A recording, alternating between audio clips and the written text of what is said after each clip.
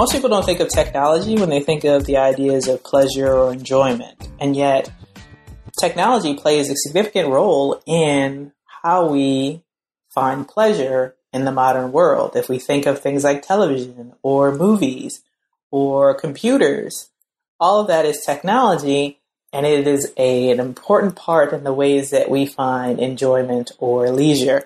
At least is what Oskar Juhlin and Barry Brown argue in their new book, Enjoying Machines.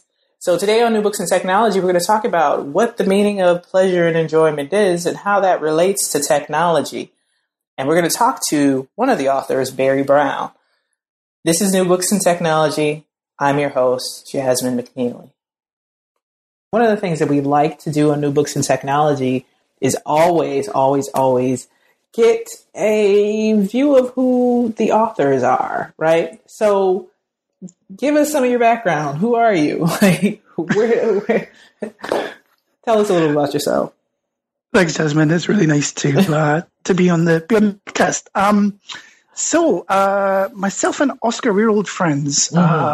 As often when you work together on a book project, it's a good thing if you know each other. But we both, myself and Oskar, work in this area of human-computer interactions. So we spend a lot of time thinking about the connections between humans and technologies of different sorts. Oskar works in Stockholm, and when we met, I was at University of California, San Diego, and we both had this interest for a long time. We had felt that if you look at people using computers, they seem to use them mainly for things like games or Facebook or things that in different ways seem enjoyable. And so we thought to ourselves, wouldn't it be kind of nice to see if we could look at this side of all these kind of complex technologies that we were working with. I'm you can probably tell from my accent, I'm Scottish originally, but got swept over, as many people do, to the United States. And Oskar through that time stayed in Stockholm. And in fact, actually, after we finished the book, Oskar invited me to join him at the research center that we both now work at in Stockholm. Mm-hmm. All right. Well, that's cool. So before we get into even the particulars of the book, you mentioned that you were interested in studying, or that you do study technology and how people interact with technology. And I just wanted to know if you could perhaps give us a definition of what you all consider technology. Is it a very narrow definition, or is it a broader definition of what to be considered technology, or machines, as you call them? It's so some people take a very wide view of that word, because you can think of writing as a technology, can't you? And that can be kind of quite useful to think about it that way, because writing comes along and things like the printing press come along, and you might know the history of these different communication technologies are up to the present day.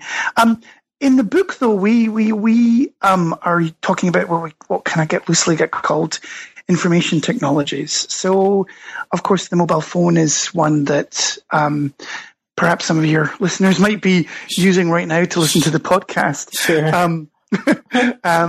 But we, for the purposes of keeping things brief, we tend to drop the information technology and just focus on, just call it technology. And actually, one of the things in the book is that we talk a little bit about is how there's, with things like technology, there's lots of competing definitions that you can have, and you can spend a long time getting wrapped up in defining, does this technology or is that technology? And sometimes that can be a bit misleading. Our approach has always been just go out and see what people themselves are saying or doing, and see what makes sense to them. Mm-hmm. And that was really the motivation in a lot of the book. So the book is Enjoying Machines. Why enjoying machines? What is the goal behind the book?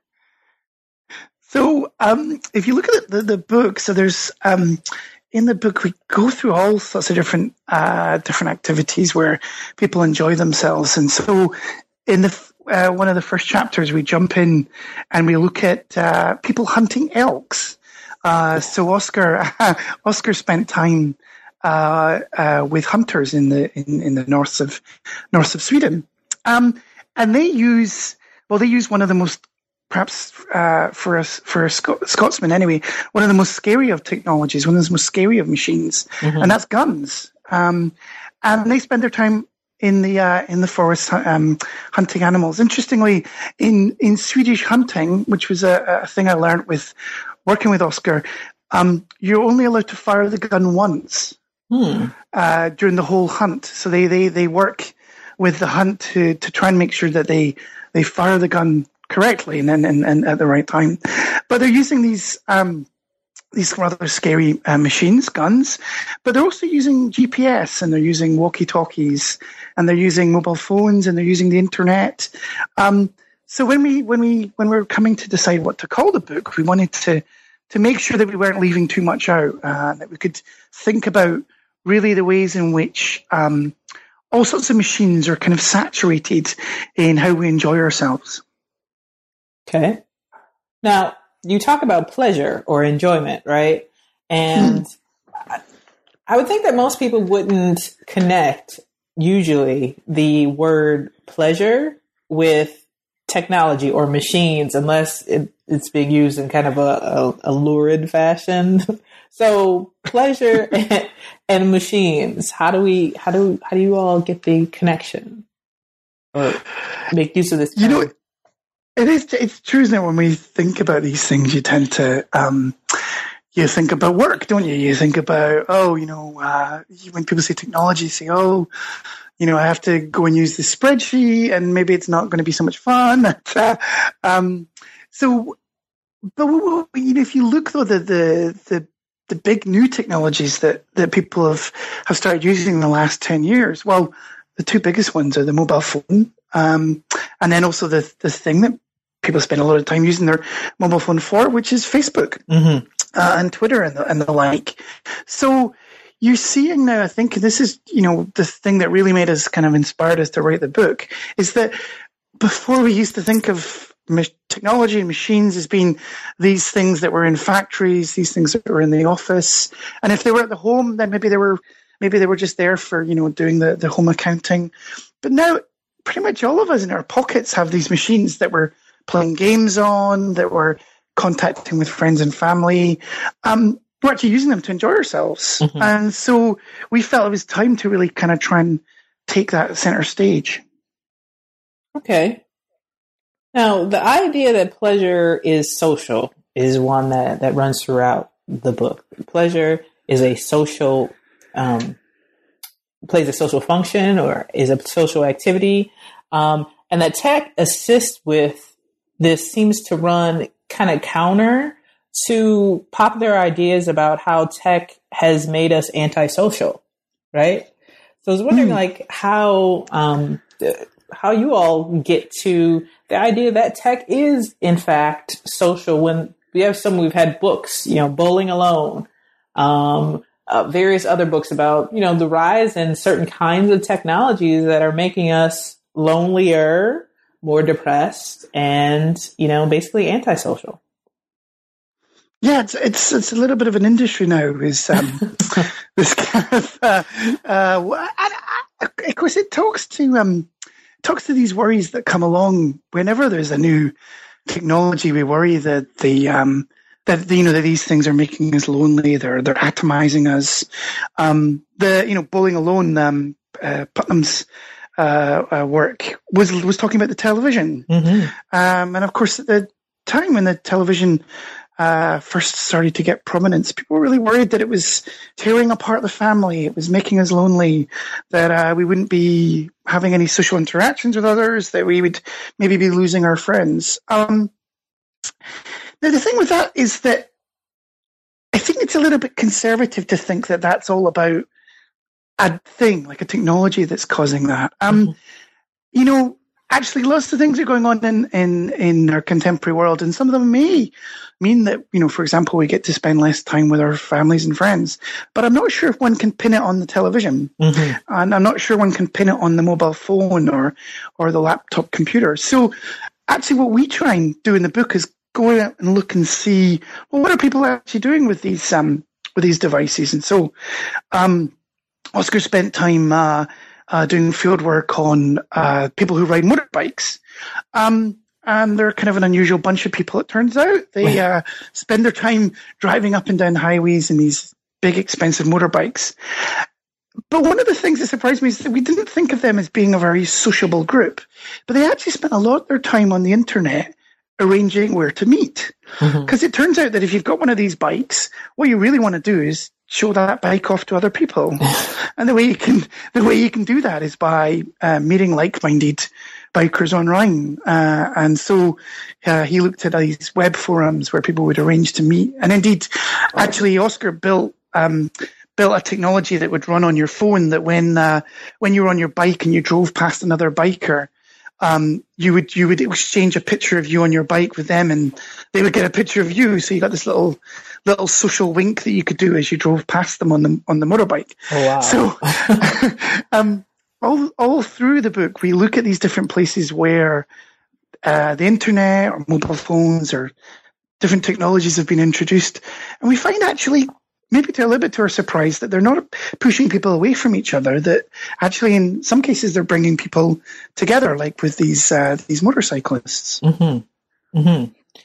So one of the things that I think is important to note for everyone is that the book involves very interdisciplinary research. So it's not just from one field of study, say human-computer interaction, but that it includes research from economics, psychology, leisure studies, and perhaps you could detail why that's an important part of your study and then your program.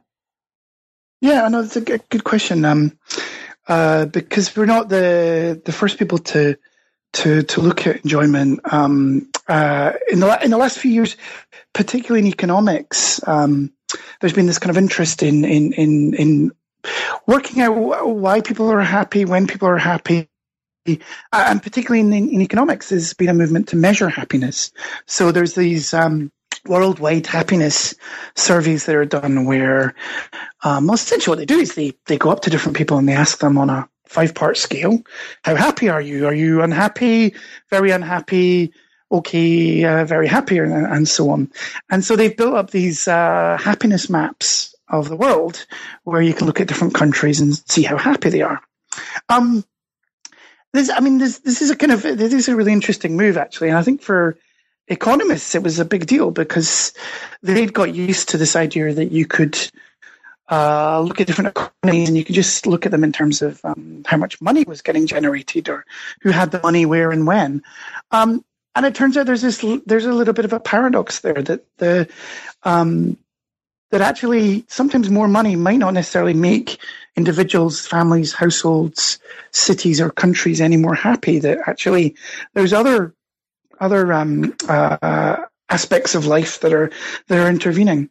So we read this work and we thought this is interesting, isn't it? This is kind of what you wouldn't expect. But we trying to see, well, the first question we thought was, well, what is happiness here? Mm-hmm. What is happiness for different people? Before we jump in and try and measure it, maybe it might be better just to go and have a little look at what happiness is. And so as there was this kind of absence, it gave us an opportunity to go and look out and actually, and in the book, we spend most of our time going to the different places where people enjoy themselves, and trying to see what it is about those things that make them enjoy themselves. Mm-hmm. And I think, as you said, the thing that comes through time and time again is that the enjoyment is social, and the thing that really enhances pleasurable activities, be it going on a fairground ride or being with your family or even watching television, we do them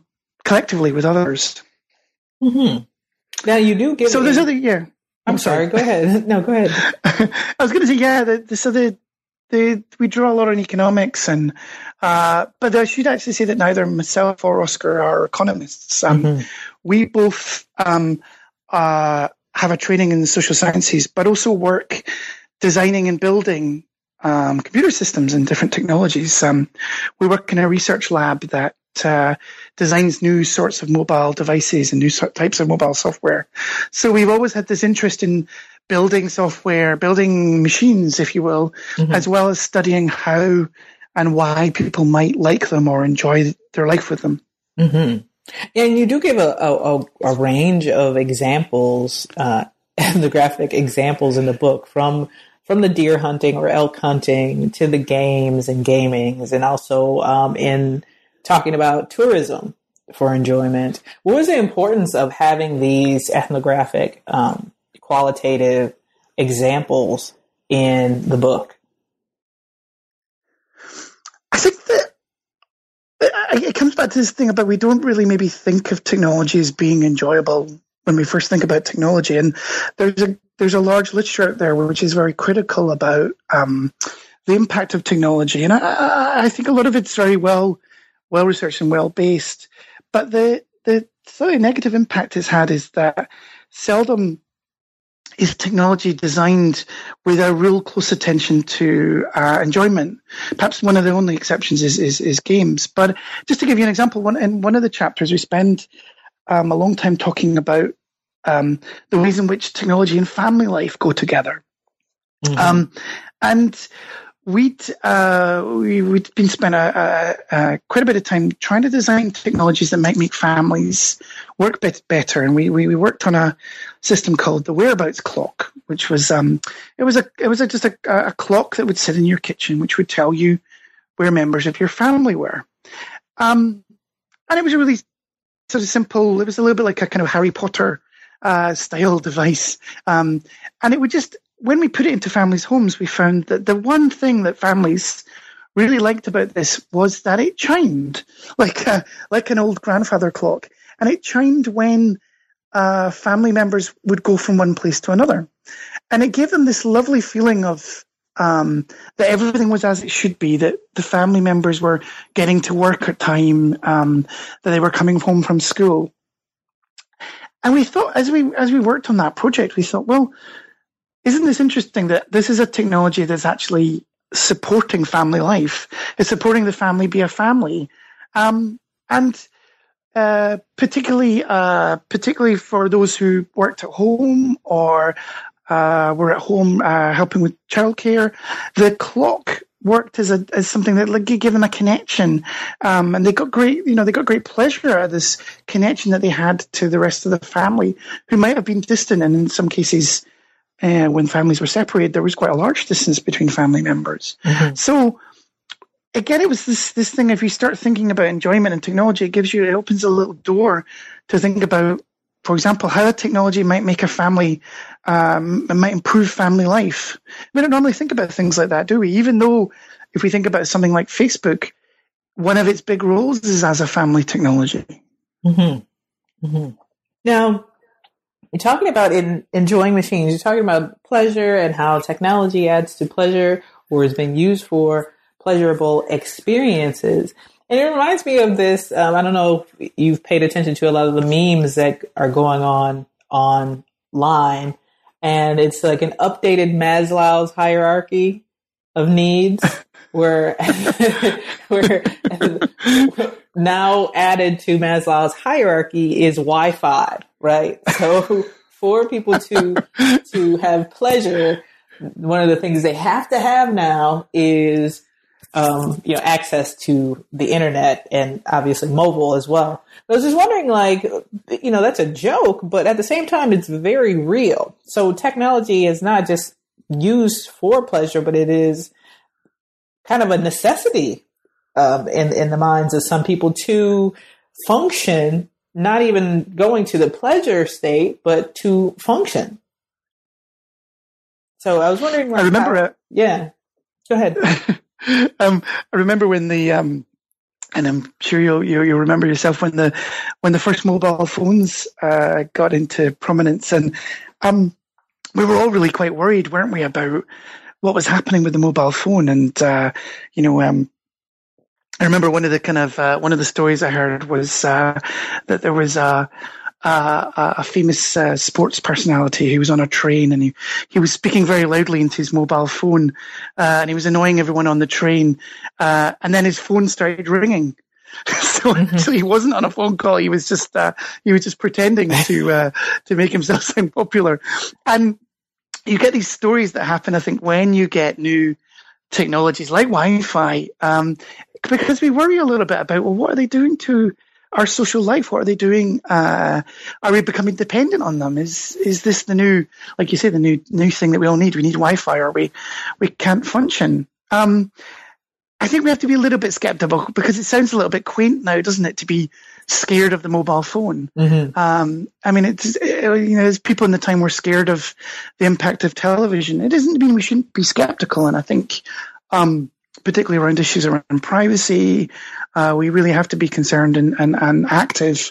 But also, we have to make a realization that a lot of these technologies are making people happy. The reason why we maybe go on Facebook is perhaps not because we're dopes or that we're addicted. Maybe actually we just quite like hearing what our friends and family are doing. Right. So, Enjoy Machines, you all set about constructing or creating what you call a new program for studying enjoyment, right? I was wondering, could you explain why that's necessary?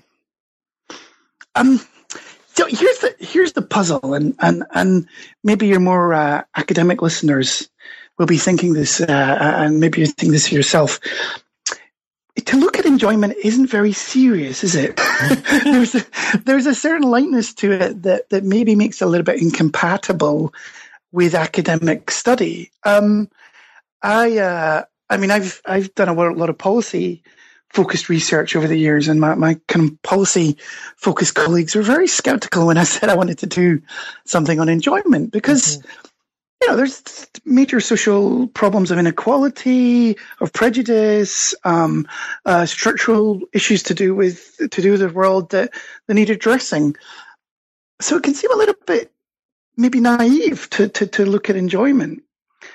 But I think that the challenge then is that there's the academic problem of seriousness, that while enjoyment is actually, for many of us, the reason why we get out of bed, and many of us, first thing we do in the morning is check Facebook or look at new memes, this seems a little bit incompatible with our desire to be serious, and at least for myself and Oskar, who are academics, to be serious academics. So we felt that we needed a sense, a little bit of a different program, a different way of going about academic work to try and overcome this and try and take enjoyment seriously, because it is a serious thing. If you look at when people in developing nations, when they get money, when they get a little bit more resources, the first technology they buy they don't necessarily buy books, they don't necessarily buy things to help them in work. The first thing they buy is a television. And the reason why is because the television is such a great and easy device for getting pleasure. You can put it on at any time of day, and you can hear sounds and images from all around the world. So, while of course I think we need to be cautious and skeptical, I think we also have to acknowledge the importance of enjoyment in our world. Now, have you found, or do you find that because your program of study is an interdisciplinary program, do you find pushback, I guess would be maybe one of the words, from various other fields that are traditional, say leisure studies or economics or psychology, because of the interdisciplinary nature or the multidisciplinary nature of your program? One of the disputes that we got into was, I mentioned earlier the work that we'd done on family technology. And one of the things, if you look at the sociology of the family, which is one of the areas that we've worked a little bit in, it's rare for anyone to acknowledge that there's anything pleasurable about family life. And it's funny, really, because if you talk to people who have a family, then often they'll acknowledge, of course, no one's family is perfect, and there's all sorts of difficulties one has, but also the chance of having children is one of the great pleasures of our lives. Mm-hmm. But it's almost absent from much of the literature on the family. And as I said, we put it down to this, in part, this academic problem of seriousness that it doesn't give you great gravitas to talk about the pleasure that one gets from family. But we think it is really fundamental to understanding the motivations. Indeed, why would anyone have a family? In part, it's surely because of the great pleasures one gets from being close to one's children and one's partners. Mm-hmm. So one of the things that you talk about when you're talking about how you all were creating this new program for study and enjoyment is that you wanted to avoid some specific things. And one of those was called the philosopher's problem, and that you didn't want to make these categoric definitions of experiences of pleasure or enjoyment. And I was wondering if you could talk about that for a minute, because I think when people think of enjoyment, they think of, certain things pop in their head, or what pleasurable experiences, some certain picture or pictures pop into their head. So why would you want to avoid that? And we should talk a little bit about the when one sometimes thinks about enjoyment and pleasure, well, one's mind might wander to sex. So we should definitely talk about that in a minute. But before I jump into that, the philosopher's problem was, well, here's the thing: when you're doing academic work, you want to make sure you got your definitions right, don't you? And you want to make sure your terms are properly defined. And that was one of our first puzzles when we were writing this book. Was there's a lot of different words you can use here around pleasure and enjoyment. So there's pleasure, enjoyment, well-being, satisfaction, and the philosopher's problem is really that should one spend the time defining all these terms? Is that the most important job to do? Mm-hmm. And we found great assistance. There's actually there was a philosopher who helped us with the philosopher's problem.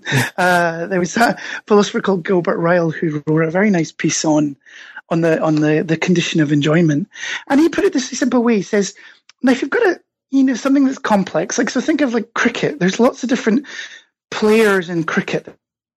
There's the batsmen, there's the bowlers, there's all these different people who are involved in cricket. But if you want to understand that game, you've got to understand cricket. You've got to understand how the whole thing works together." And as he writes, he says, if you want to understand enjoyment, you can spend your time chasing the variations between these different words. You can work out what's the difference between well-being and enjoyment and some other term. But maybe the real thing is just to try and engage with the whole enterprise. Mm-hmm. Because we're not confused or surprised with the idea of enjoyment. If someone says to us, "Oh, I really enjoyed the cricket match yesterday," well, I wonder why anyone would say that. But if someone did say that, one wouldn't be too confused, would you? You'd understand what it means. And I think that's kind of key. It's really, you've got to understand the whole enterprise. So the philosopher's problem was all this. We didn't want to spend our time working on all these definitions, and we decided in the end the way to find out what enjoyment was to go out and participate and listen to and talk to people enjoying themselves in different places. Mm-hmm. Now, we've been talking about enjoying machines, and we've been talking about the terms and the interdisciplinary nature, but one of the things we've instituted on New Books in Technology is called the elevator pitch. And the elevator pitch is, say someone had just tuned in now to the podcast and, or maybe really just started listening right now, whatever the case may be. You have 1 minute to tell them why they should buy the book or go to the library, or otherwise read the book. Why should they check out Enjoying Machines? Oh, good. That's a good question. So we will enjoy ourselves. It's maybe one of the biggest motivations in our life is pleasure. Mm-hmm. we might think of ourselves as being serious or intellectual, but also we are beings that enjoy ourselves, and that's what motivates us to do different things. If we look at the way that we enjoy ourselves today, technology is such a constant part. We go on Facebook, or we play a video game, or even if we're walking in the country, we might countryside, we might take out our phones just to check where we are using GPS. Even the American military, who tried to put satellites in the sky to track ballistic missiles, found that the actual main use of GPS was people enjoying themselves, tourists trying to find where they were. So we enjoy ourselves, and if you look... Hi there. Sorry, did I get cut off? Yeah. You put me on hold, but that's okay. Oh, I think I had an incoming call, so that's why it went on hold. So yeah, I think I got as far as saying that, yeah, we enjoy ourselves. Enjoyment's a key part of our lives. Technology is this essential part of enjoyment, and in this book, we really just wanted to go out and find out, why do we enjoy machines so much? Mm-hmm. And where are the places where we enjoy ourselves with technology? And so we look at games, we look at family life, we look at tourism, we look at all these different places where we're enjoying ourselves with our technology. Mm-hmm. Sounds good to me. Okay. So what's next for you both?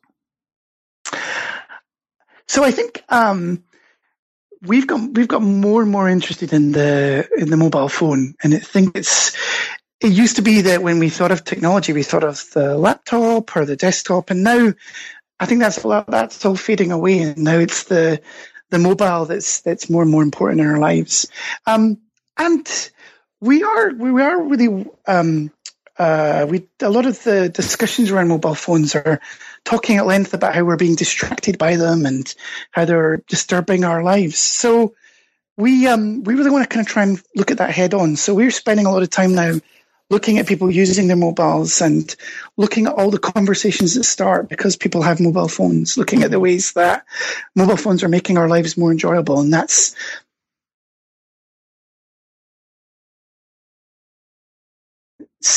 enjoyable role it has in our lives. Mm-hmm. Mm-hmm. So where can people find more writings from you all? Do you have a website or? Sure. The best place to check out is if you go to www.mobilelifecenter.org, and that talks a little bit about that work there. Mm-hmm. Okay. Well, this has been Barry Brown, one of the authors of Enjoy Machines, along with Oskar Juhlin. And Barry, thank you for coming on New Books and Technology. Great. Thanks, Desmond. It's been great to talk to you. Thank you very much, and have a great week.